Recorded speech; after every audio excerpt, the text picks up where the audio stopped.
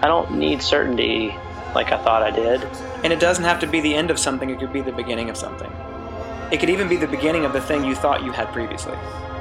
I've said a few times that some gods deserve atheists. If we could just get everybody to admit that none of us know. Sometimes you have to kill one god to find the real one, and that doesn't ring true to me right now, but I'm open to that being the story. I completely am.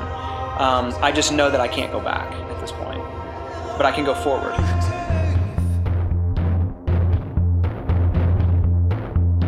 This is The Airing of Grief with Derek Webb. Conversations and correspondence about spiritual de- and reconstruction. Season 1, Episode 8. The Braver One.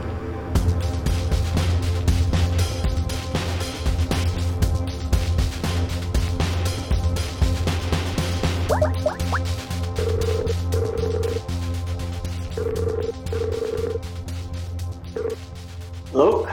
Hey, is this... It is. Hey man, it's Derek. Hey, nice to talk to you.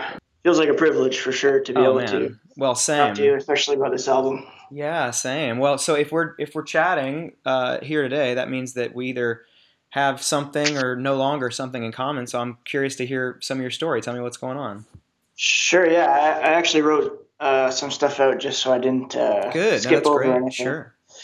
And I just want to start by just reiterating how much your music has meant to me over the past, like almost 20 years, I guess it's been now. Oh, man.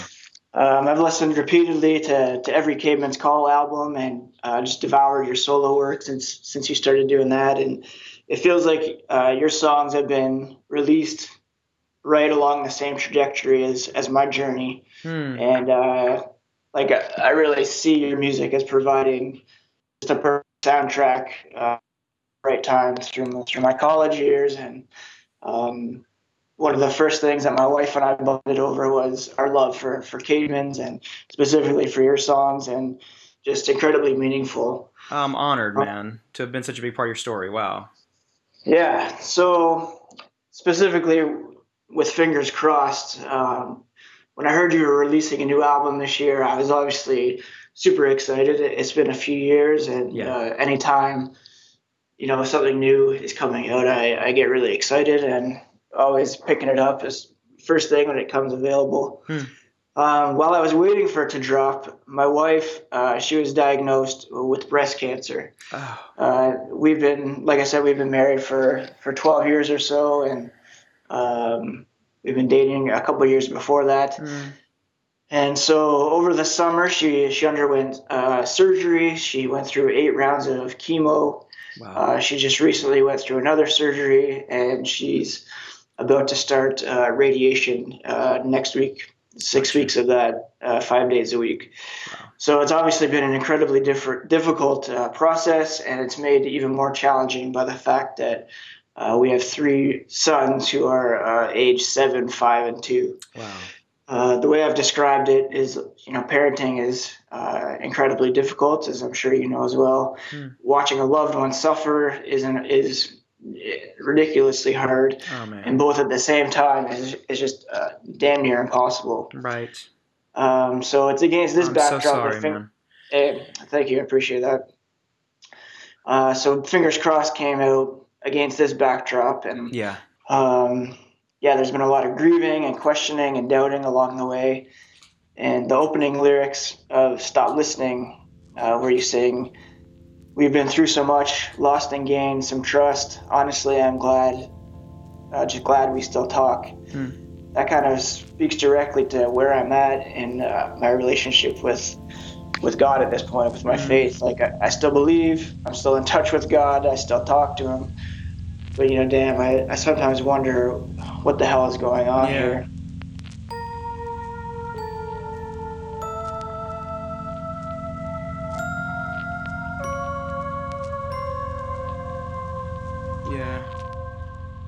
Well, and that's what I was going to ask is like just and so how long has, when was she diagnosed, and how long has that been kind of at the front of your mind in terms of dealing with We first found out in May, so it's been about of this year. Okay. Of this year, yeah. Oh wow, so And it's so recent. Yeah, it came right out of the blue, and So yeah. so I mean, I'm so curious, and you've already said a little bit about it, but I'm so curious, like how has that affected the way you see the world? Like having to process and deal with all that, and put that alongside of, and try and reckon Mhm. that with, and square that with everything else. Has it been, on the whole, do you feel like it's resulted in a strengthening of those things, or has it been a break even, or do you feel like it's been just completely incongruent, or like how has it felt to you? I mean, I've certainly been going through some pretty heavy deconstruction over the last Absolutely. few years. So it came at a point where I wasn't clinging too much to some perfect outlook on life that it was shattering in that respect. You know what I mean? Like I've seen enough and I've experienced enough to know that shit like this is going to happen, and it's not Yes. kind of a make or break situation. So in that respect, it kind of I wouldn't say it strengthened per se, but it also didn't break it at the same time. Yes. So Yeah. it's kind of just this happens, and somehow we're gonna get through it, Yes. basically.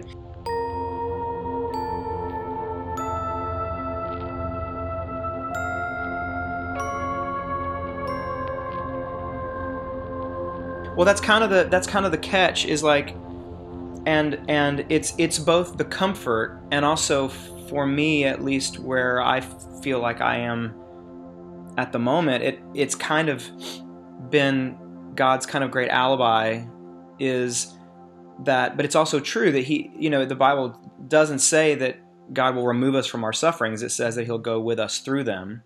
Right.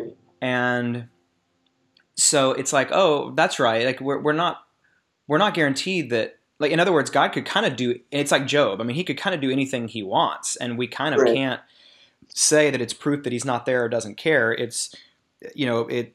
And so it's hard. It's hard to, and really what it winds up being is not a reason to, or not. It doesn't become a reason to Right. abandon ship, because that doesn't mean that God's not with us, and it doesn't mean that Right. He's not, you know, lovingly crafting every step we're taking. Right. It just means that, but it goes back to your ability to square that and say, you know, that means that even now this is apparently the thing that ultimately will somehow mysteriously bring God the most glory, and will be the best thing for His people. That's what Romans says. And so, that, and so it just gets emotionally complicated to be able Right. to Yeah. say, like, Totally. okay, so God, how are you more glorified putting this person who I love through this unbelievable, in our in a family, through such unbelievable tragedy, and obviously you can, the great theodicy is proven nowhere better than in the cross, to say, oh well, but here's the most innocent man in history going through the worst, most evil, unjust event in history, and it's literally Right. the crux of the economy of salvation, is that this happened. It's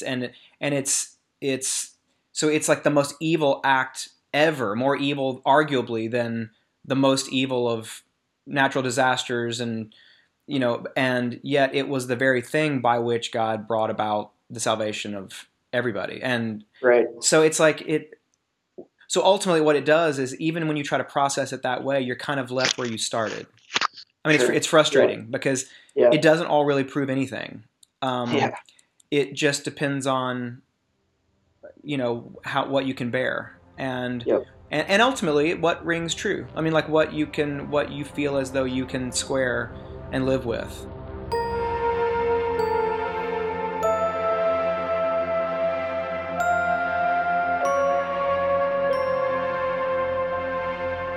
Yeah. I mean, that's why the fingers crossed thing. I heard you talk about it on Oh yeah, the interview with the Inglorious Pastors, and yeah, just the layered meaning of it just spoke so deeply to me because there's so many, different postures that I have taken over the past few months, specifically relating to that, like, the desperately calling out to God, the hoping for good news, like, fingers crossed, please, please, please. That's right. Reminding my wife that we're in it together, like the two of us are here, we're locked in.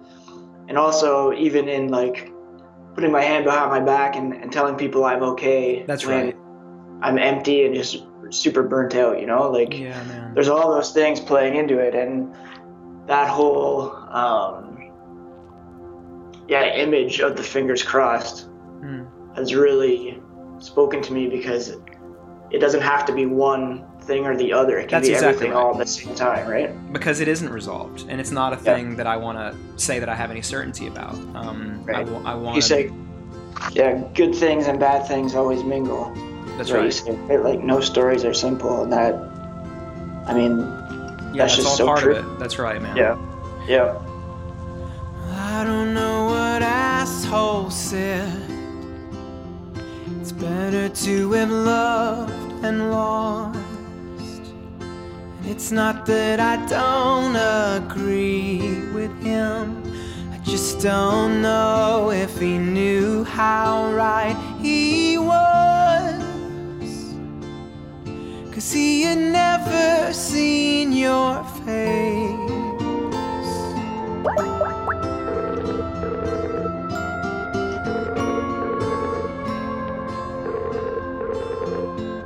Hello. Hey, is this? Hey, yeah, this. Hey, it's Derek. How's it going? Hey, good. Thanks for making a few minutes to chat. Yeah. Thank you for calling. So Absolutely. If we're here, that means that either we have something in common or no longer have something in common. I'm curious to hear some of your story. Tell me what's going on. Yeah, absolutely. I'll make a quick backstory. Sure. I have been listening to you for a while. So with Cayman's Call, and then I saw you in Greensboro, North Carolina, at a church. I won't say the name of the church, but I met you at a coffee shop like the year after. But I talked to you. I know you see like a tons of people, so you probably know. But I had a lot of respect for you because you were calling out the. It was like prosperity gospel that was being preached at this church. It was a long time ago. Oh, man, I remember. You do? Okay. Yeah, Awesome. I almost didn't get paid that night. Oh, wow, yeah. Because I remember it like it was yesterday. Yeah, somebody got up right in front of me and did this whole prosperity gospel thing, and then I kind of had to get up and distance myself from it and then play my show, and then they said, well, since you don't care clearly about money, then I think we're going to just take your guaranteed payment. We're going to give it to some charity. I'm sure you're going to be cool with that. And it was like this whole thing. Yeah. But I remember, that's crazy, man. Yeah.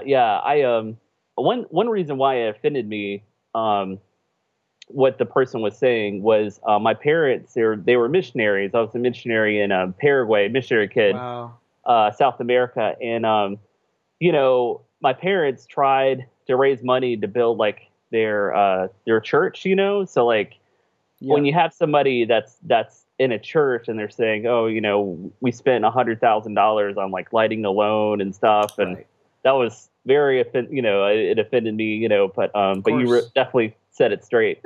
Man, well, that's crazy. So that was but boy, some time has passed, right? And so catch me up. Yeah, so I just wanted to say I really enjoyed, Fingers Crossed. Like I've been, listening to your stuff. I buy like every record you come out, thank you. that comes out. But I really the song, the Braver One for Joanna. So if you don't mind, you don't have to answer, but who is Joanna? Yeah, no, that song is actually a little bit of an outlier on the record. It's like the record is pretty focused topically. I mean, I've kind of said it's a tale of two divorces, and it's like it mostly is about two things. But then there's the Braver One, which is a song I wrote maybe just a couple of years ago, and I actually wrote for a buddy of mine I wrote for a friend of mine, Mark Montgomery, a good friend, a mentor, a guy I've known for a lot of years, and more specifically for his wife Joanna, and Joanna, maybe almost 2 years ago now, died from cancer, and she fought it for a long time, and she was a hell of a woman, and she left Mark and their little girl Maggie, and so the way it kind of went was Mark had told me that when she passed, he wanted to have a wake or a hootenanny or like a celebration of her life. He wanted to do something, and that he wanted me to be there, and he was kind of starting to talk to friends about that. And then after she passed, he called me. I remember one afternoon he called me, and he said to me that they had talked about it, and they decided they wanted music to feature at this thing pretty predominantly, and that they wanted to have a handful of either artists they really liked or friends whose music that they liked to come and everybody play a song, and that he wanted me to be there and to play a song, and so I was like super moved by this, and but I don't really have songs for occasions like that. I didn't really know what I would play, and I think maybe that same afternoon I sat down and wrote that song, and I wrote it mostly just to play at that occasion, and I thought maybe that would be the only time I would ever play it. So I wrote it, and then a few weeks later, or whenever it was, a month later, played it there, and only really with kind of Mark's blessing and encouragement, a few other friends telling me they thought I should, I decided to record it, because it did to me feel like it was akin enough to the other songs to be included, but it's a little bit of an outlier, but emotionally it feels resonant with the rest, and so that's kind of the story. Well, that song, it really, it was one of my did you find a particular kind of resonance with it?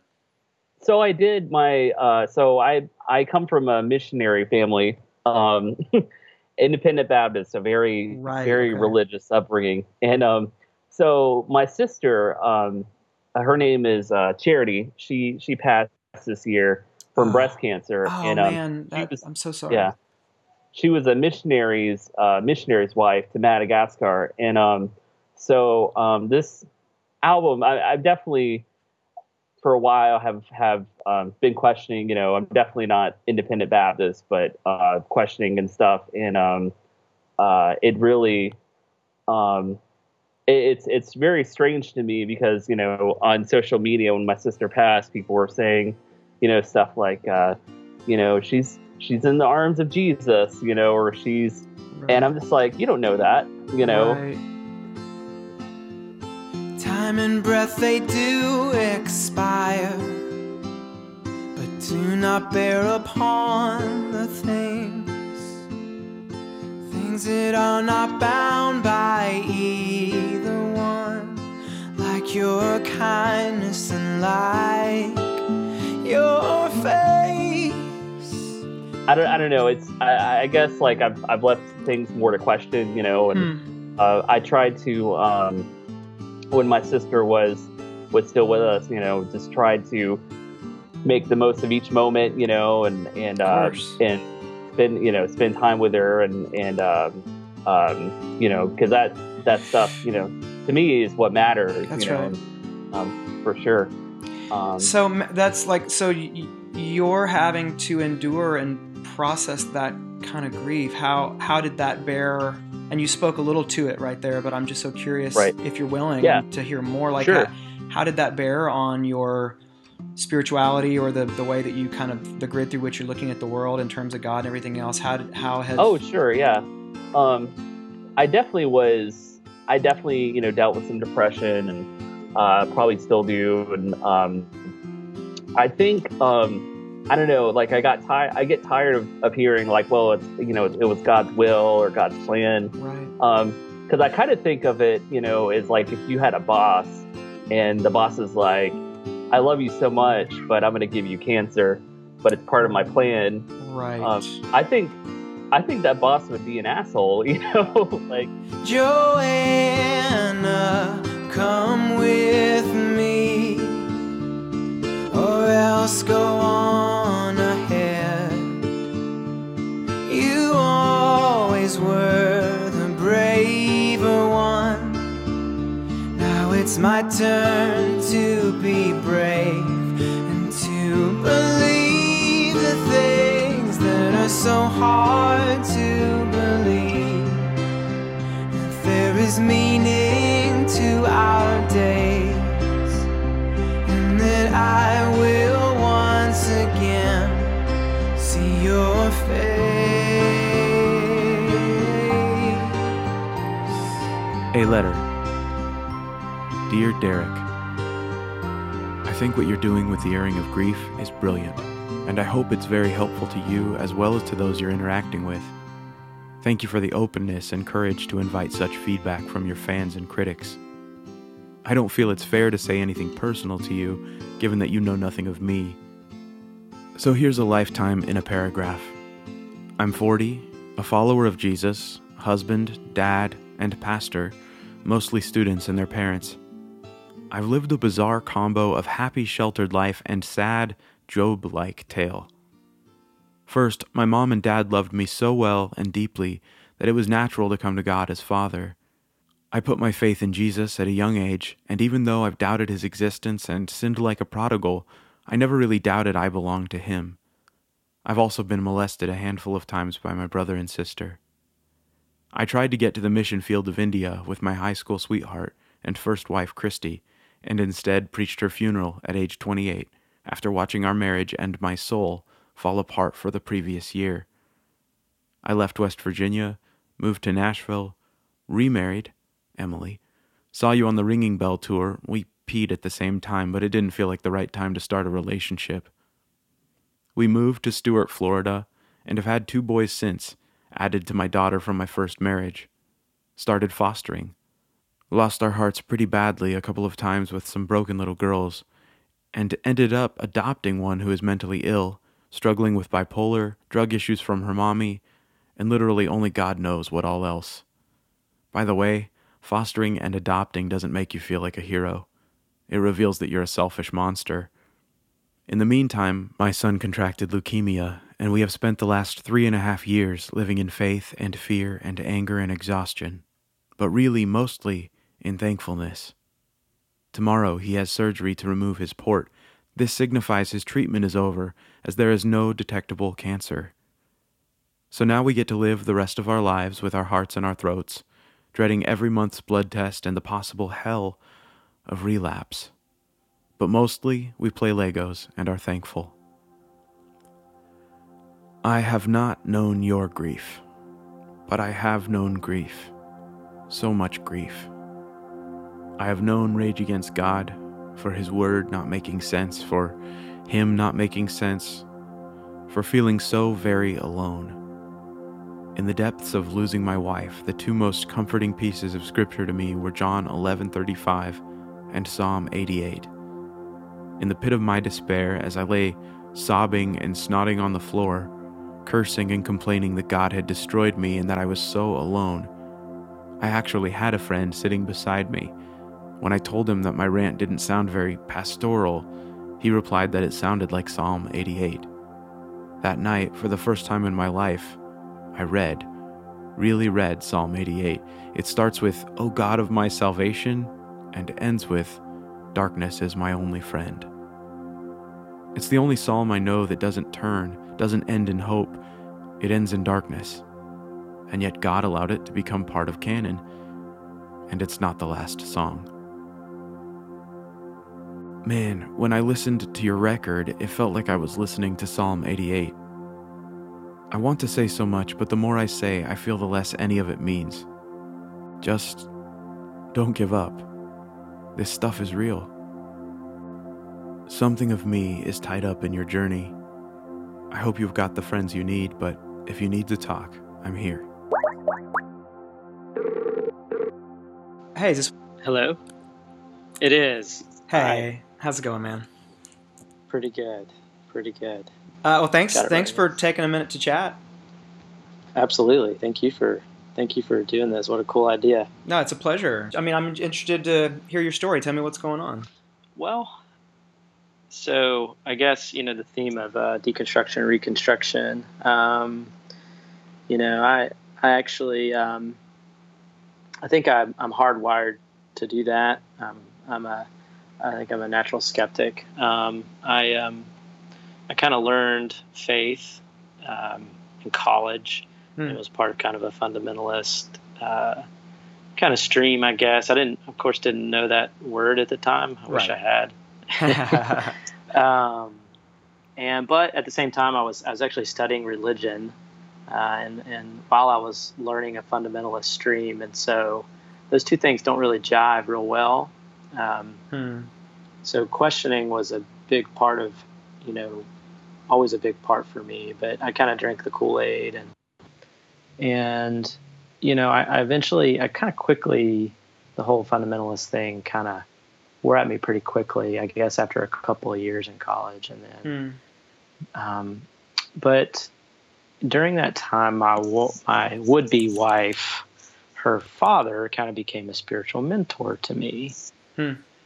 He was a person with a past. He had been to prison a couple times. I knew that coming in, but I decided to give him grace, because that's what you do. And, and I like, in processing that, I don't regret that. I think but it ended up really, really hurting 10 plus years later, because I kind of let him in and, let him kind of hold a place in my heart that was kind of left there by my dad a little bit. And he was, emotionally present, available, could talk to, all the things my dad wasn't. And so, that was there, and it was formative and really helpful. Learned about grace, learned about, love, and learned about things that I still value to differing degrees, maybe, or in different ways, not necessarily differing degrees. So 2 years ago, Short and Skinny, is found out that my father-in-law, had sexually molested my wife when she was a little girl, and had been living kind of a double life. And so, the spiritual, undertones of that, trusting a spiritual authority figure. I mean, I always kind of held some mistrust. I really did. But I decided to, not bystep or, not completely tuck that away, but try to look at him through the eyes of Christ or something like that, and sure. So when this came out 2 years ago, it was just devastating, and sent shockwaves, through my wife and her family, and he more or less admitted it, and that he had done it. So anyway, just, for me, I was already kind of a deconstruction, kind of going down that route anyway. Sure. Wow. And that kind of really propelled it forward. And I just, was angry, furious, that God would let me give grace to someone that would be the reason for the greatest, kind of betrayal I would ever feel. And so, these are the things that kind of got stirred listening to your Fingers Crossed. So my wife was going through all that. She went to therapy. I went to therapy, different, and lots of healing was happening. And I was seeing my wife kind of emerge out of her shell in ways that were really beautiful and authentic and amazing, just to see her share her story for the first time, to be able to share her full story. Just so you know, I'm a therapist, and so I kind of have this weird seeing it through the eyes of a therapist, trying to. Well, you were well equipped to process and help process it, Maybe. Well, maybe with no objectivity, but at least you had the tools. Yeah. Yeah, like I had some understanding, but accessing that was tough. Right. And so, the following Christmas, here I'm like mad at God. I'm already like, this evangelical thing feels like bullshit. What good is it? Yeah. Because that was, what my father-in-law was, I guess, That's to right. me. Like, what good is it if what it produces, if this is what it can produce with its obsession and right belief and consenting to these belief statements. What good does that do anybody if, in the name of that, people are causing this type of harm? Right. And those aren't new questions. Like those Well, are but they're not. Those are old questions. But But the reason they're old questions is because how significant they are and how often they seem to come up. So. Yeah. And so, how did you? So you said you were already kind of a little wired or predisposed even to a little bit of deconstructive thought. And how did that bear on you and the way that you kind of saw the world? Like how did that change through this? Yeah, I mean, did it slow or accelerate the deconstruction process? Did you? Oh yeah. Did it? Do you know what I mean? Like, because I mean, I could imagine one instance where it's like, okay, I really need this, and so I'm going to double down on it. Or, boy, that was the last straw, and I'm done. How did that bear on you? Yeah. So, in the beginning, I was just angry at God, understandably, and I think it was starting to transition to kind of a more contemplative outlook, anyway, a mystical kind of take on faith. And anyway, but for a while there, I just didn't want to even think about God, think about faith. Right. In those early days, and you had no bandwidth, you had no resources, and it's just you can't question everything at once. True. You have to give yourself somewhere to stand. So yes, and I had a therapist at the time who was good. This old guy that actually was one of the founders of the counseling center I work at, but he had broken off and gone into his own practice. But he was just old and just awesome. Like, yes, that's right. Literally took me on and said, I can only work with you for 4 months and then I'm retiring, but I'm willing to take you on. And he pointed me back to, I think, some fundamental things that I just forgotten about faith, things that drew me early on in my, even in the fundamentalist piece, but drew me back into, what if you already have everything that you need within you? Sort of finding God within type of thing. And how did that contrast with the faith that you kind of grew up with? Yeah, so I think from where I was coming from before, it was God is out there, heaven, all the good things in life are not really here. They're coming up in heaven someday. And God is this thing that's out there that you have to access through these behaviors or something like that, and through religiosity, more or less. Right. Whereas what I was kind of being pointed back to was more of like, that God is here, God is in all things. Yeah. God isn't protecting us from bad things happening. Right. And that was, I think, a big thing. And as much as, like, I think in evangelical circles, it's said, it rains on the just and the unjust, there still is pretty pervasively this felt sense that God's just going to protect me. Right.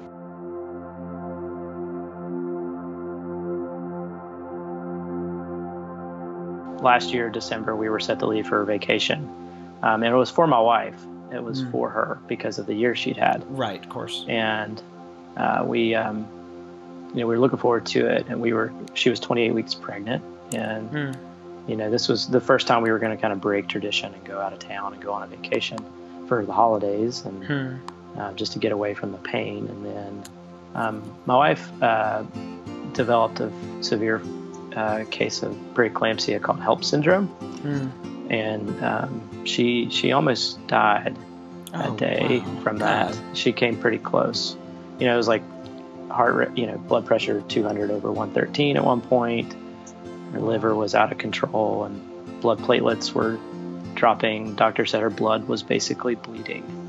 Couldn't clot, And so that was like the fuck you God moment, you know, Right. like really, like, you know, you're supposed to be with me in this, you're supposed to do this and that, and here we are, and we spent, and my daughter was born that day at 28 weeks. That was the only cure for it, and we spent 58 days in the NICU, and everything is fine now. My daughter's fine, my wife is fine, but that day was the moment for me where I just, the whole notion of like God as being some kind of protector, or that he's going to keep me from suffering in some way, that just dissipated as I was like sitting in the OR waiting area by myself with no clock on the wall, no cell phone, no watch. I had no bearing of time for like the whole hour of the C-section, not knowing who was going to survive, my wife, my daughter, either one. And I just said, God, where the fuck are you? And just kind of paced and just had it out with him. And for me, it was kind of an inexplicably, kind of a mystical experience where, I didn't feel comforted. I didn't feel,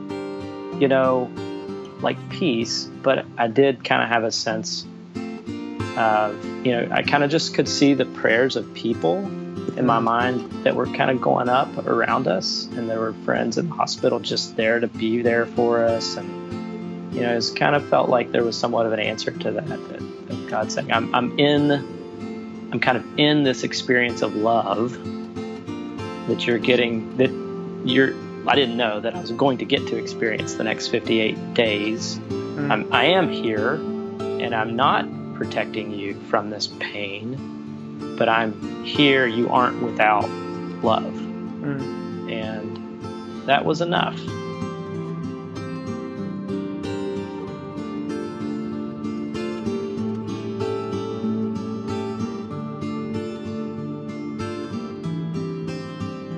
I guess for me, it's the thing about certainty, is I don't need certainty like I thought I did. I don't, and I'm trying to like kind of live in that space, of whatever I go, whatever I do from here with faith. I'm trying to not jump on the other side. That's right. And become a fundamentalist in another way. That's exactly right. And if we could just get everybody to admit that none of us know.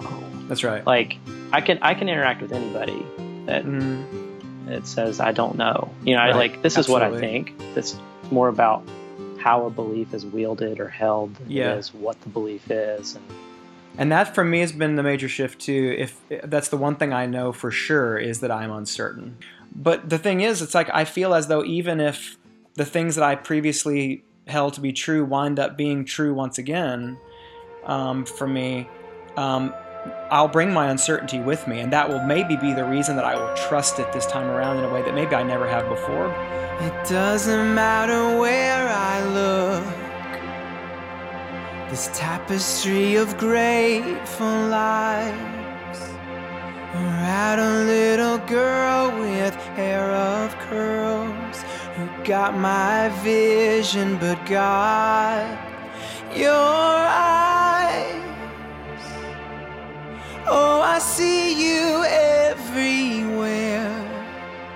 The thing that I emerged from Fingers Crossed, and it surprised me because the first listen, man, I was sad as hell. Like, it's a sad as hell record, yeah. I was at the beach with my family, and I was like listening to it all straight there on the beach, and I was like, man, this is a juxtaposition right here. Like, at least you're on the beach. But yeah, but I loved it, and what I walked away with was really a sense of hope, because there's always this part of me that's like, this could all be bullshit, and part of me has always wondered what it would mean for me to let that go, and to let go the wanting to make it work. Right. Yeah, that's right. Just to be free of the having to constantly square what you're experiencing with what's supposed to be true. Yeah. Yeah, and that's always terrified me. Yeah. Yep.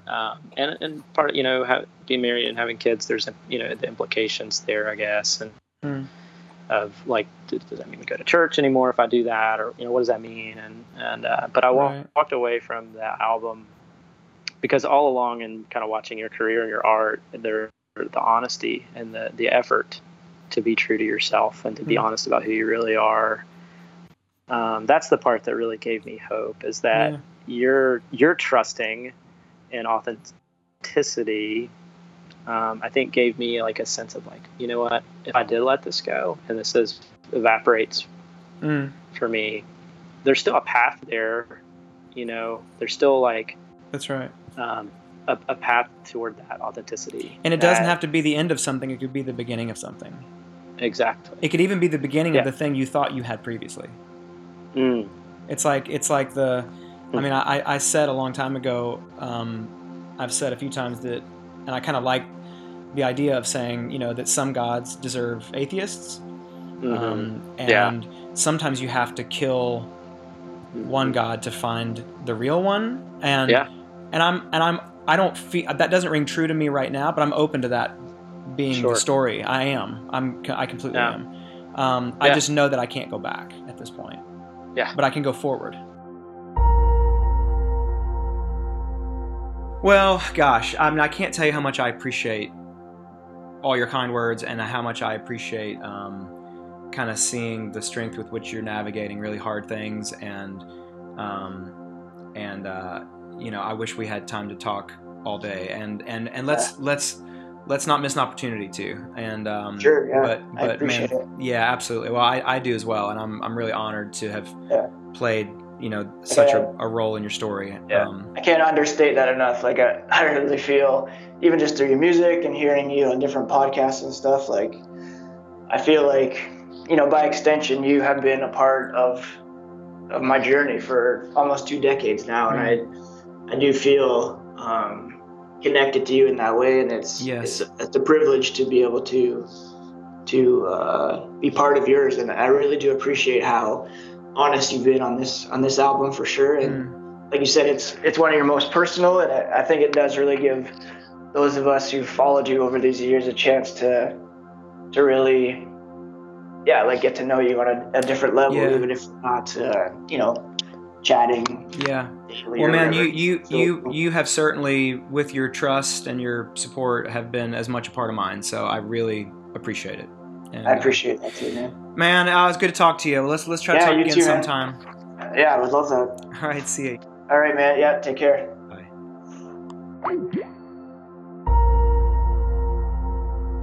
It's kind of, we just kind of have no guarantees about anything. Like anything could happen. Right. And so to me, it gave this kind of hypothetical alibi to where it's like, you know what? Like, I don't know, man. I don't know if that is going to make sense or provide any comfort for me. Like, I don't. So it gets real complicated, and it's also hard to put a finger on God, or at least that idea of it, which I've decided just doesn't really ring true for me. But anyway, so I resonate with what you're saying, and I think that's kind of the only honest, intellectually, emotionally honest way to process it. All right, man. It was great to talk to you, and I hope we can connect again. Absolutely. Thank you so much for doing this. Absolutely. All right. All right. All right. Bye-bye. Bye. Hoping in my professional work, actually as a counselor, to try to help be a part of creating that space working on spiritual trauma is kind of a thing that's been emerging lately. Well, and you're going to be all the better equipped with everything that you're processing now. So well done. Yeah, I'd love to find more time. Thank you very much. Yeah, man. Well, thanks again for chatting. Absolutely. I'm looking forward to see what you do with this. Thanks, man. All right, take care. You too. Bye-bye. Bye.